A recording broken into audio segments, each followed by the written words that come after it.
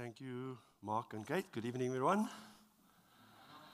Happy to see you all here today. You may want to open your Bibles at Colossians chapter 1. You may remember my last opportunity to preach in the evening was from Colossians. So we'd love to continue from there. And an exciting portion of that book that we want to deal with today. So Colossians chapter 1. We're going to look at verse 9 to verse 14. I want to thank Mark and Kate for their excellent leading. So appreciated this morning and this evening in the way they've done that. We have to pray for Mark so that he can get an iPad.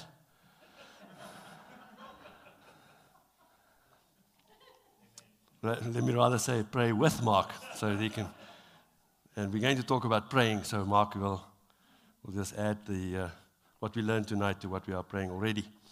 So let's pray first, and then we'll read the passage and we'll explain what the Lord wants us to learn tonight. Let's pray. Father, we don't want to open your word assuming that we have understanding. We want to and must rely on you. You have all wisdom, you have all power, you have called us, you have enabled us to understand the truths that we find in your word. So I pray that this evening, this will not be an academic exercise, a transferring of information, but it'll be life-changing, that we will again, or maybe for the first time, be awakened to the value of praying for others and what to pray for others, and that we will be committed again to renew our desire and our commitment to prayer.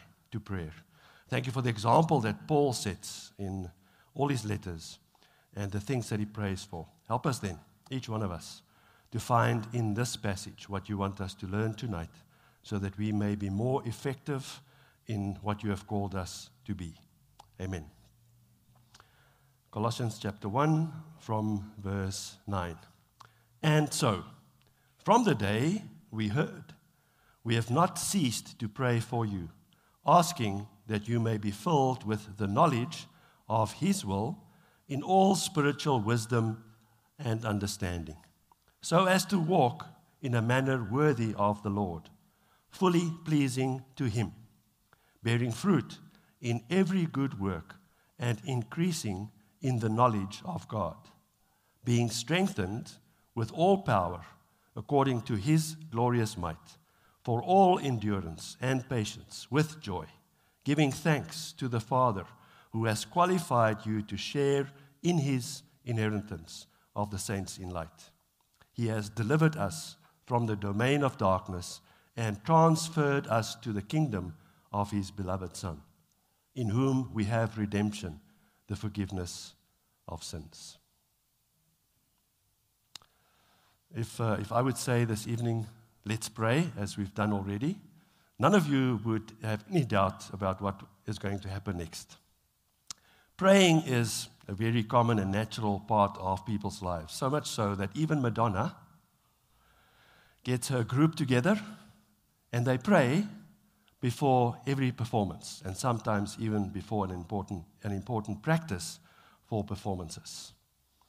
Praying is natural. It's an outcry or a reaching out to someone higher for help, wisdom, and comfort. I have no idea who Madonna's God is. I know it's not the God of the Bible. But even they pray. Some time ago, I went onto Uncle Google and I searched for where do people pray most? Guess where? Where?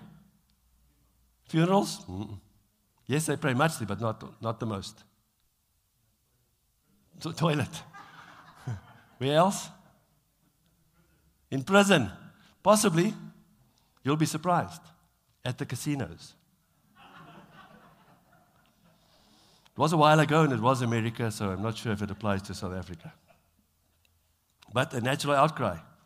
One would expect then that Christians would find praying a very natural blessing to engage in. But we find many Christians admitting that praying is actually hard. It's a difficult discipline to apply every day. Mature Christians even would say that their prayer life is neglected. They're not getting to that. Often when we do counseling and someone is in a spiritual problem or experiencing a spiritual problem, the question we'll ask is, how are you doing with your quiet time and prayer? And they will often say, not so good. Often Christians who go through difficulty will say, it's as if God is just not listening to me. My prayers are bouncing back off the ceiling. Even the most prolific prayers, people who pray among us, will admit that they go through seasons where their prayer life dwindles into almost insignificance. So Paul helps all of us. What makes Paul such an example in prayer? You'll find if you read through Paul's letters in the New Testament, all of Paul's letters, except Galatians and Titus, you will find Paul praying in the first chapter of those letters. Of the 13 letters, there are only 2 where Paul does not mention prayer in the first chapter. So, if we can only pray like Paul, if we all could have the prayerful mindset of that apostle, life would be less stressful. We would be more in tune with what God wants. We would be more joyful in serving Him and His church. J.I. Packer said the following: I believe that prayer is the measure of the man spiritually in a way that nothing else is. So if we are then honest and we think of our prayer life in this last week, we may stand ashamed before God. So we find 2 elements of our prayer that aligns with Paul's prayers. So if we say, if only I could pray like Paul, if I could pray in line with God's will for every Christian, what would that be? Paul helps us. Paul says there are 2 elements of prayer that you have to have in order to grow spiritually and to grow in your ability and willingness and blessings in prayer. You pray for knowledge, and you pray for a worthy walk. Praying like Paul means to pray for knowledge and to pray for a worthy walk. So let's go to the first one, praying for knowledge. We find that in verse 9 of Colossians chapter 1. And so, from the day we heard, we have not ceased to pray for you. There we see Paul praying, and he started earlier already in the previous portion of this chapter. Started already, but now he focuses his prayer on this. From the day we heard, we have not ceased to pray for you, asking that you may be filled with the knowledge of His will in all spiritual wisdom and understanding. So Paul wastes no time to start praying. From the day we heard. So he got news of what is happening to the believers in Colossians, having not met them, got the news from Epaphras, and it was good news. News about how they are already growing in their knowledge and grace of the Lord Jesus Christ and how they are serving and loving one another. 2 main characteristics of the church there that Paul was excited about. Then he says, because of this knowledge, because of the news, since we got this news, we prayed. So I must say that I find myself guilty in that when I hear bad news, when I hear something about someone who needs my prayer, I usually go where Paul is. I jump into prayer when someone has a need. It takes me longer to pray for someone when I get the good news about that person because they're fine. They're right. If I hear someone they're rejoicing and they're loving their quiet time and their prayer life is just spot on, that's fine with me. It's obviously good with God. Here's an example from Paul. Gets the good news, doesn't cease praying. Prays all the time. Because of and fired up by the good news. So we may just remind ourselves, even when we get the good news, maybe even especially when we get good news from someone, it's not that person, it's God. So we may and should then immediately engage in prayer, thanking God for what He is doing and has done. From the day we heard. Paul is very regular and disciplined in prayer. We have not ceased to pray for you. So not only does he start when he gets the news, but he doesn't stop. So obviously, it's not as if he pushes all things aside. He doesn't eat, he doesn't sleep, he doesn't talk to other people, he doesn't wash his hands. No, it just means that these items of prayer are consistently in his mind. Whenever he thinks of them, he continues his prayer where he left off. What does he pray for? He prays for biblical understanding. He says, asking that you may be filled with the knowledge of his will in all spiritual wisdom and understanding. So to pray like Paul in what to ask for others, it is fine and good and blessed to ask for many things, earthly needs. If people are ill, by all means, let's pray for their healing and comfort and patience. If they are poor, let's pray for them to have sufficient funds. If they have challenges in relationships, by all means, let's pray for restoration. Let's not stop praying for that. But we may sometimes have our focus completely wrong. It is better, according to Paul, to ask for the character of Christ to be more evident in their lives. It says in verse 10, so as to walk in a manner worthy of the Lord, fully pleasing to him, bearing fruit in every good work. So to ask for biblical knowledge to increase, to ask for continued effective ministry for Jesus and his kingdom. But just go back to verse 9. See how Paul breaks down this knowledge that he prays for. Look at the knowledge that he prays for and that we should also pray for. He prays for knowledge in the middle of verse 9, asking that you may be filled with the knowledge of what? Knowledge of finances. Not saying it's not important. Knowledge about relationships, how to communicate, how to manage relationships, how to manage stress levels, how to use your time effectively. All of that may be important, but that's not what Paul says we must pray for first. He says we must pray for the knowledge of God's will in all spiritual wisdom and understanding. So sure, pray for knowledge of other things, but more importantly, pray for the knowledge of God's will. Paul prays also that that knowledge of God's will get stuck. He says you must be filled with God's wisdom. In the end of verse 9, filled with the knowledge of his will in all spiritual wisdom and understanding. Filled with. So go for worldly wisdom and see how it turns out for you. Rely on your experience alone and see where that gets you. Trust your instincts, some will say, and let's see how that turns out for you. More dangerously, just go with your heart. Just trust your heart. Like Oprah says. No. The heart, according to Jeremiah 17, verse 9, is deceitful above all things and desperately sick. Who can understand it? And that's a rhetorical question. The answer is no one. And then Proverbs 3, verse 5 says, trust in the Lord with all your heart and do not lean on your own understanding. So Paul's prayer is a very significant one, and we should remind ourselves often to pray that prayer for one another.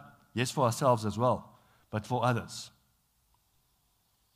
Praying like Paul means that you pray deeper than the superficial needs of this life. Paul teaches us what to pray for, what is really important. And what is really important is knowledge. Knowledge of God's will. And Paul wants that knowledge to fill you. And fill you with God's wisdom. That was quick. Number 2 will take a little bit longer because there's more. Number 2, what should we pray for if we want to pray like Paul? We must pray for a worthy walk or a worthy life. From verse 10.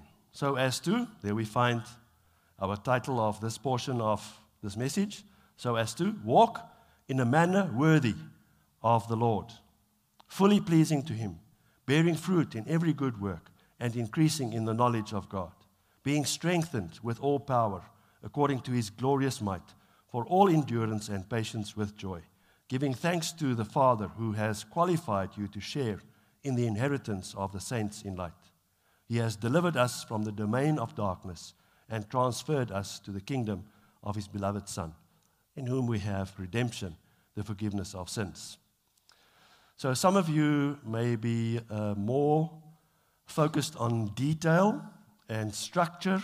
You may have studied how to interpret the Bible previously, and you may say, is this now still part of a prayer?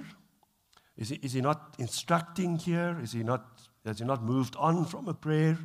When he says things like, he, God, has delivered us from a domain of darkness and transferred us to the kingdom of his beloved Son. Is that not instruction? Has he left his prayer? Well, we were looking for an amen. He didn't say that, but that doesn't mean the prayer ended. Well, think of our songs that we sing. In our church, we want to sing songs that are biblical. We want to sing the Bible. And then often we will sing to God about God. And every so often we will sing to one another about God. But we are constantly in our singing and in our talking about God, communing with God. He is ever present with us. Whenever we talk to one another about God, we're also talking to God. So it's part of the prayer. J.I. Packer again says, knowing God is a relationship calculated to thrill a man's heart. So to have knowledge and not to use that knowledge makes the knowledge worthless. Paul continues his prayer. He prays, now that the knowledge that you will gain by studying God through his word will have a visible effect on you. I remember Martin Holt used to say that when a person becomes a Christian, that person should change to such an effect that even the cat at home must realize there's a change. So Paul prays for biblical growth because of biblical knowledge, so as to walk, verse 10, in a manner worthy of the Lord, fully pleasing to him, bearing fruit in every good work. And then he says, and increasing in the knowledge of God, being strengthened with all power according to his glorious might, for all endurance and patience with joy. Just think of that growth path that Paul explains here to us. So his prayer for those in the church in Colossae, and also for us, we can learn from that if we want to pray like Paul and say, but we also want to pray this for ourselves, but we can pray this for others, to increase in the knowledge of God. If you ask any Christian, what is it that you want to achieve? Every Christian's answer must be to become more like Jesus. How will that happen? Paul realizes without God it won't happen. Without continuously asking God for that to be true in a believer's life means that God must be involved. So asking God for that spiritual growth, which means Christ-likeness, is important. That's why believing the Bible is important. But you cannot only believe the Bible and not do the Bible. And that's Paul's prayer. To be strengthened with all power, according to his glorious might, for all endurance and patience with joy. So often Paul writes about joy, doesn't he? And you can think, well, maybe he had an easy life. Well, go and look again at what happened to Paul. He gives us a list somewhere. I'm not going to read it to you, but you can go and find it. Paul writes to the Philippians, for example, and he writes to a church where he spent a lot of his time with lots of heartache and lots of pain, chased away from his ministry. And he writes to them, rejoice in the Lord always. Always. Always. What is it? What gets you there? Paul says, pray that you'll grow in the knowledge and that you'll bear fruit. As you gain more knowledge, you become more like Christ. It becomes easier, it becomes natural to have joy and patience and endurance no matter the circumstances. Paul prays that your life will be what? Worthwhile. Worthwhile is not necessarily making it through this life without complaining, although that'll help. It's not necessarily building a big company that provides work to many people. Paul says a worthwhile life is different because he uses God's financial system of worth. So we see in verse 10, so as to walk in a manner worthy of the Lord, fully pleasing to him, bearing fruit in every good work. So if you pray for a worthwhile life, you pray for a life that gives you growth, or where there's growth evident. Bearing fruit. If you have fruit trees in your garden and they don't bear fruit, why do you have them? Maybe for shade, but the purpose is to have fruit. So I'm sure that when you go out and buy fig trees, you would want that tree at some point to give you figs, right? Or if you go and buy an apple tree, you would want apples from them. And we as Christians are to bear fruit. In where? In every good work. A wonderful prayer to pray for other people in the church, also for ourselves. Not only that my ministry may bear fruit, not only that what I do will be effective, but that your ministry will bear fruit, as Paul's example shows us, as he prays for those in Colossae. Increasing in the knowledge of God helps us. Not saying, I know God, I know that kind of a doctrine, I've studied that many times, so I don't have to study it again, but instead showing a real hunger for more, a deeper understanding, even of those portions that we know already, knowing that a reminder of a known doctrine will cause what? More Christ-likeness. And we need reminding. The Blackwood Brothers wrote this song, and I'm sure you didn't know it was the Blackwood Brothers who wrote the song, but I think you know the song. And don't worry, I won't sing it.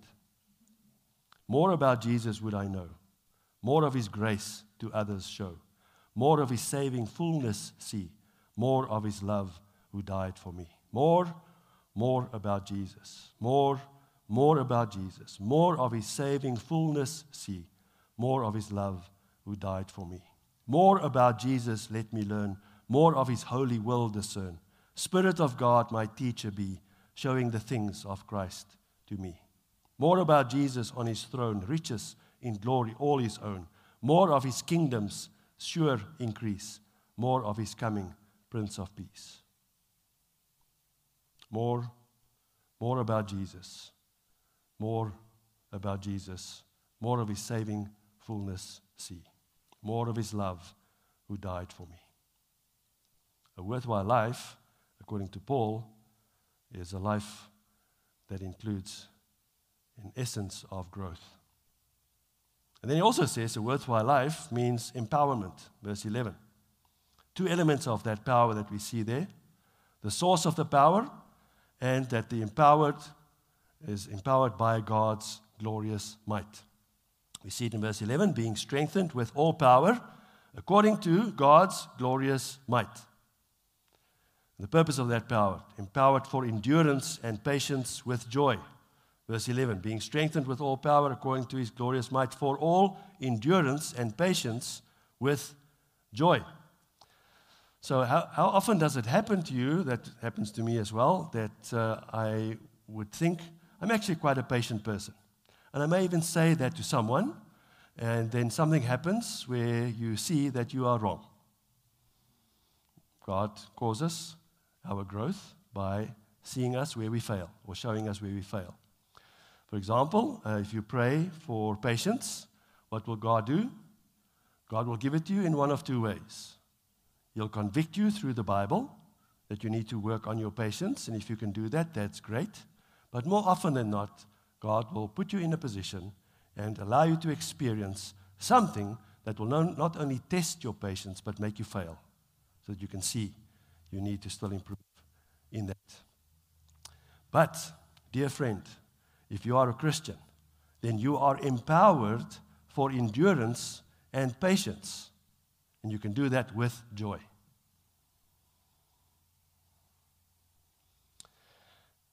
And I have to say that even in this week, as I studied this and as I reminded myself of the power that God gives, I was aware of the ability that I have to be patient with joy. And I found myself actually to be patient, and I was very glad about it. It was not with joy. It was that kind of patience that you sit and you say, well, I can do this. I'm just hang on. I don't have to react in an ungodly way. It's like our children sometimes did when they came into the room and we say, like teenagers, we say, come sit down, I want to talk to you, and they remain standing. And you say, sit down, you have to obey, and they go, wrong attitude, right action, wrong attitude. So I found myself there. But let's remind ourselves of the fact that we are empowered by God Himself to endure and be patient with joy. I sometimes wish that Paul didn't write about this so often, the joy in spite of circumstances. A worthwhile life means growth and empowerment. And a worthwhile life means gratitude. Verse 12 to 14. We find in verse 12, the second part, gratitude for an inheritance, giving thanks to the Father who has qualified you to share in the inheritance of the saints in light. When my dad passed away a bit more than 3 years ago, shortly before we came here, the brothers, I have 5 brothers, so we are 6 sons in the family. We are split in the middle between the Huttings and the Maybergs. So I have stepbrothers. And when Dad passed away, we got together with the sisters-in-law and we discussed the funeral and what would happen there. And we also discussed the inheritance. And there was a bit of a mistake in Dad's will. Well, not a mistake, but I think an oversight. Dad's will combined with my mother's will, and my mother passed away 10 months before my dad, unexpectedly. She was younger and stronger, and she passed away suddenly, and then Dad passed away 10 months later, and according to the will, he was too late. He should have passed away a few months earlier, because the will said that if Dad passed away longer than 6 months after Mother, that the whole inheritance will go to the Huttings.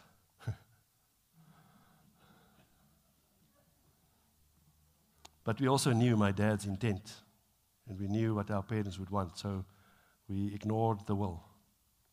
Can't ignore God's will, can't ignore God's testament. So we included the Maybergs back into the will, in spite of the fact that they weren't there.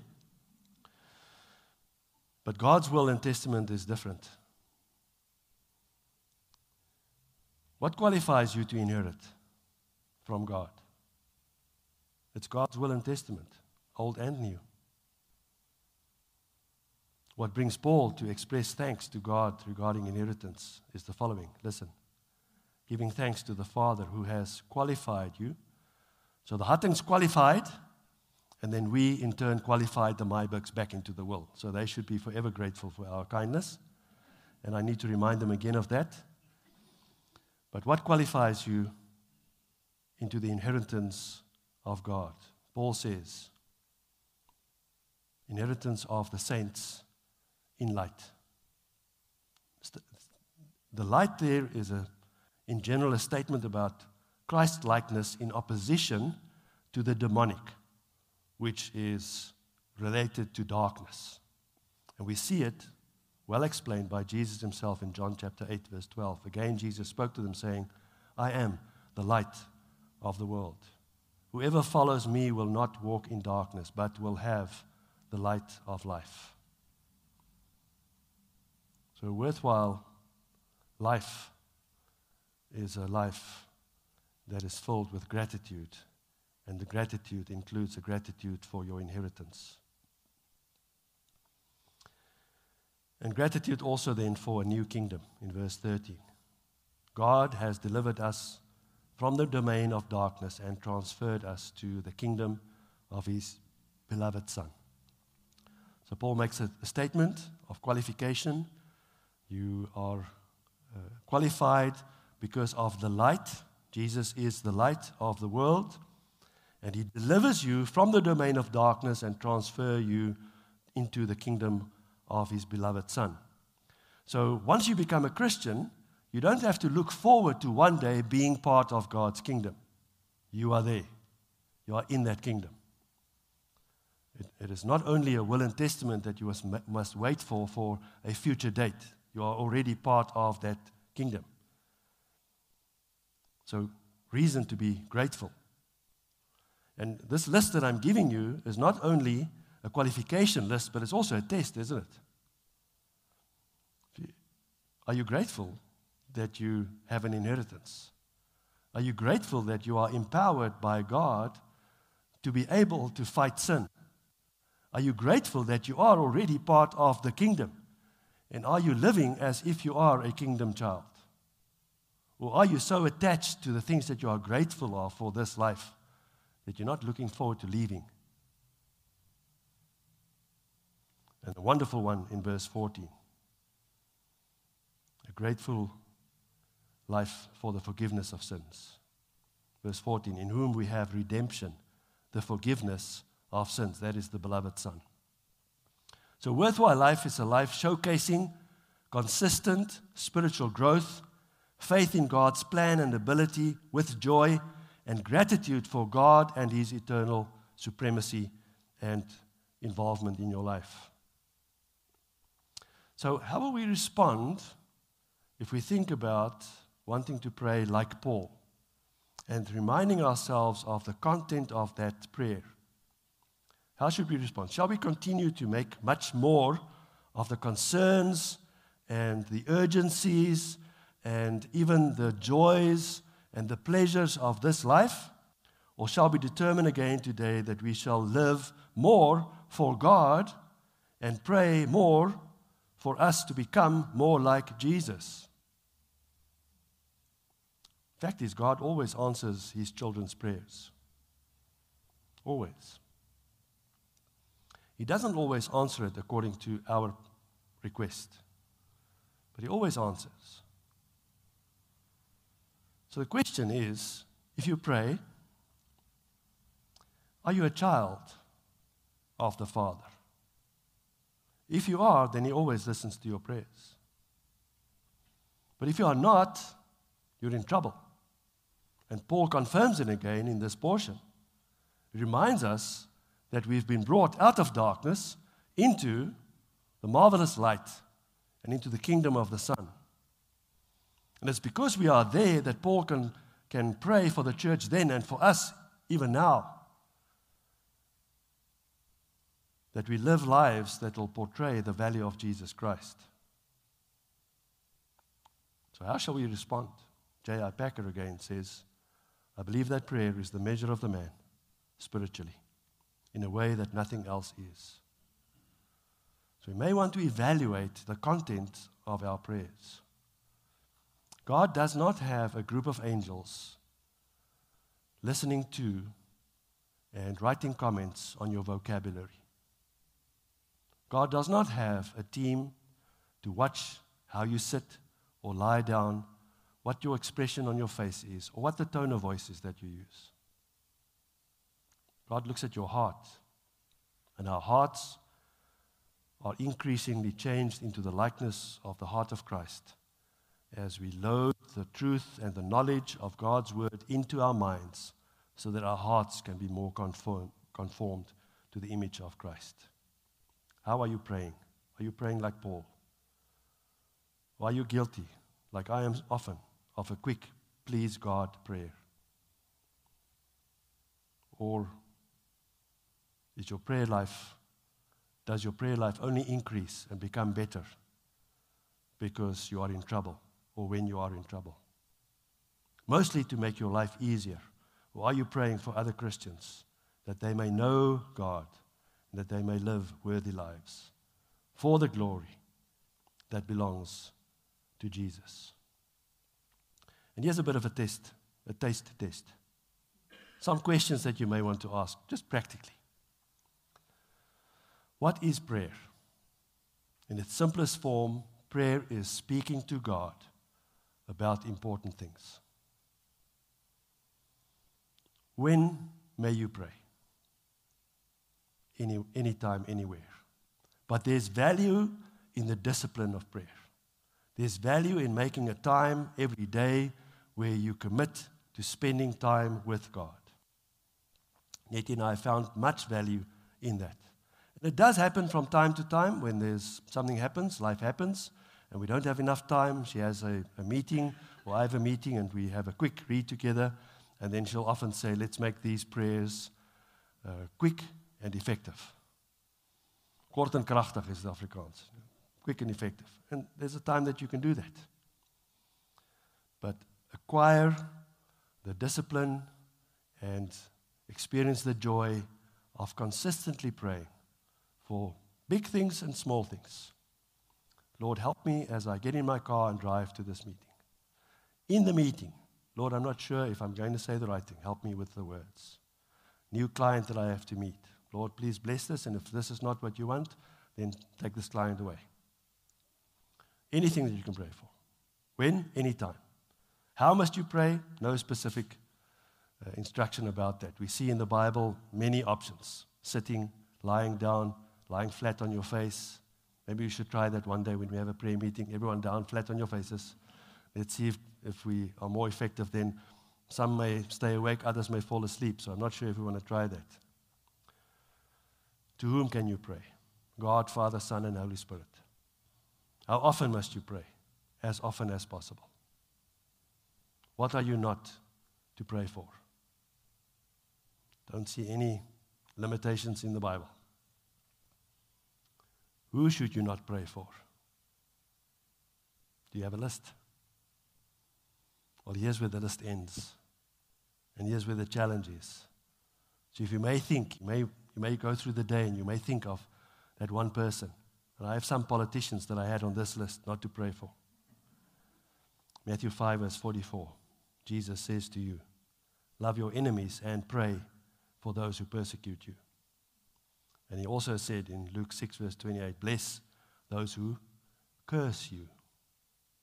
Pray for those who abuse you.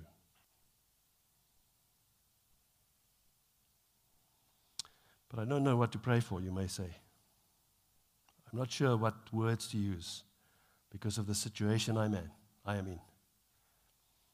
I've come to that point where I don't think God is listening to me.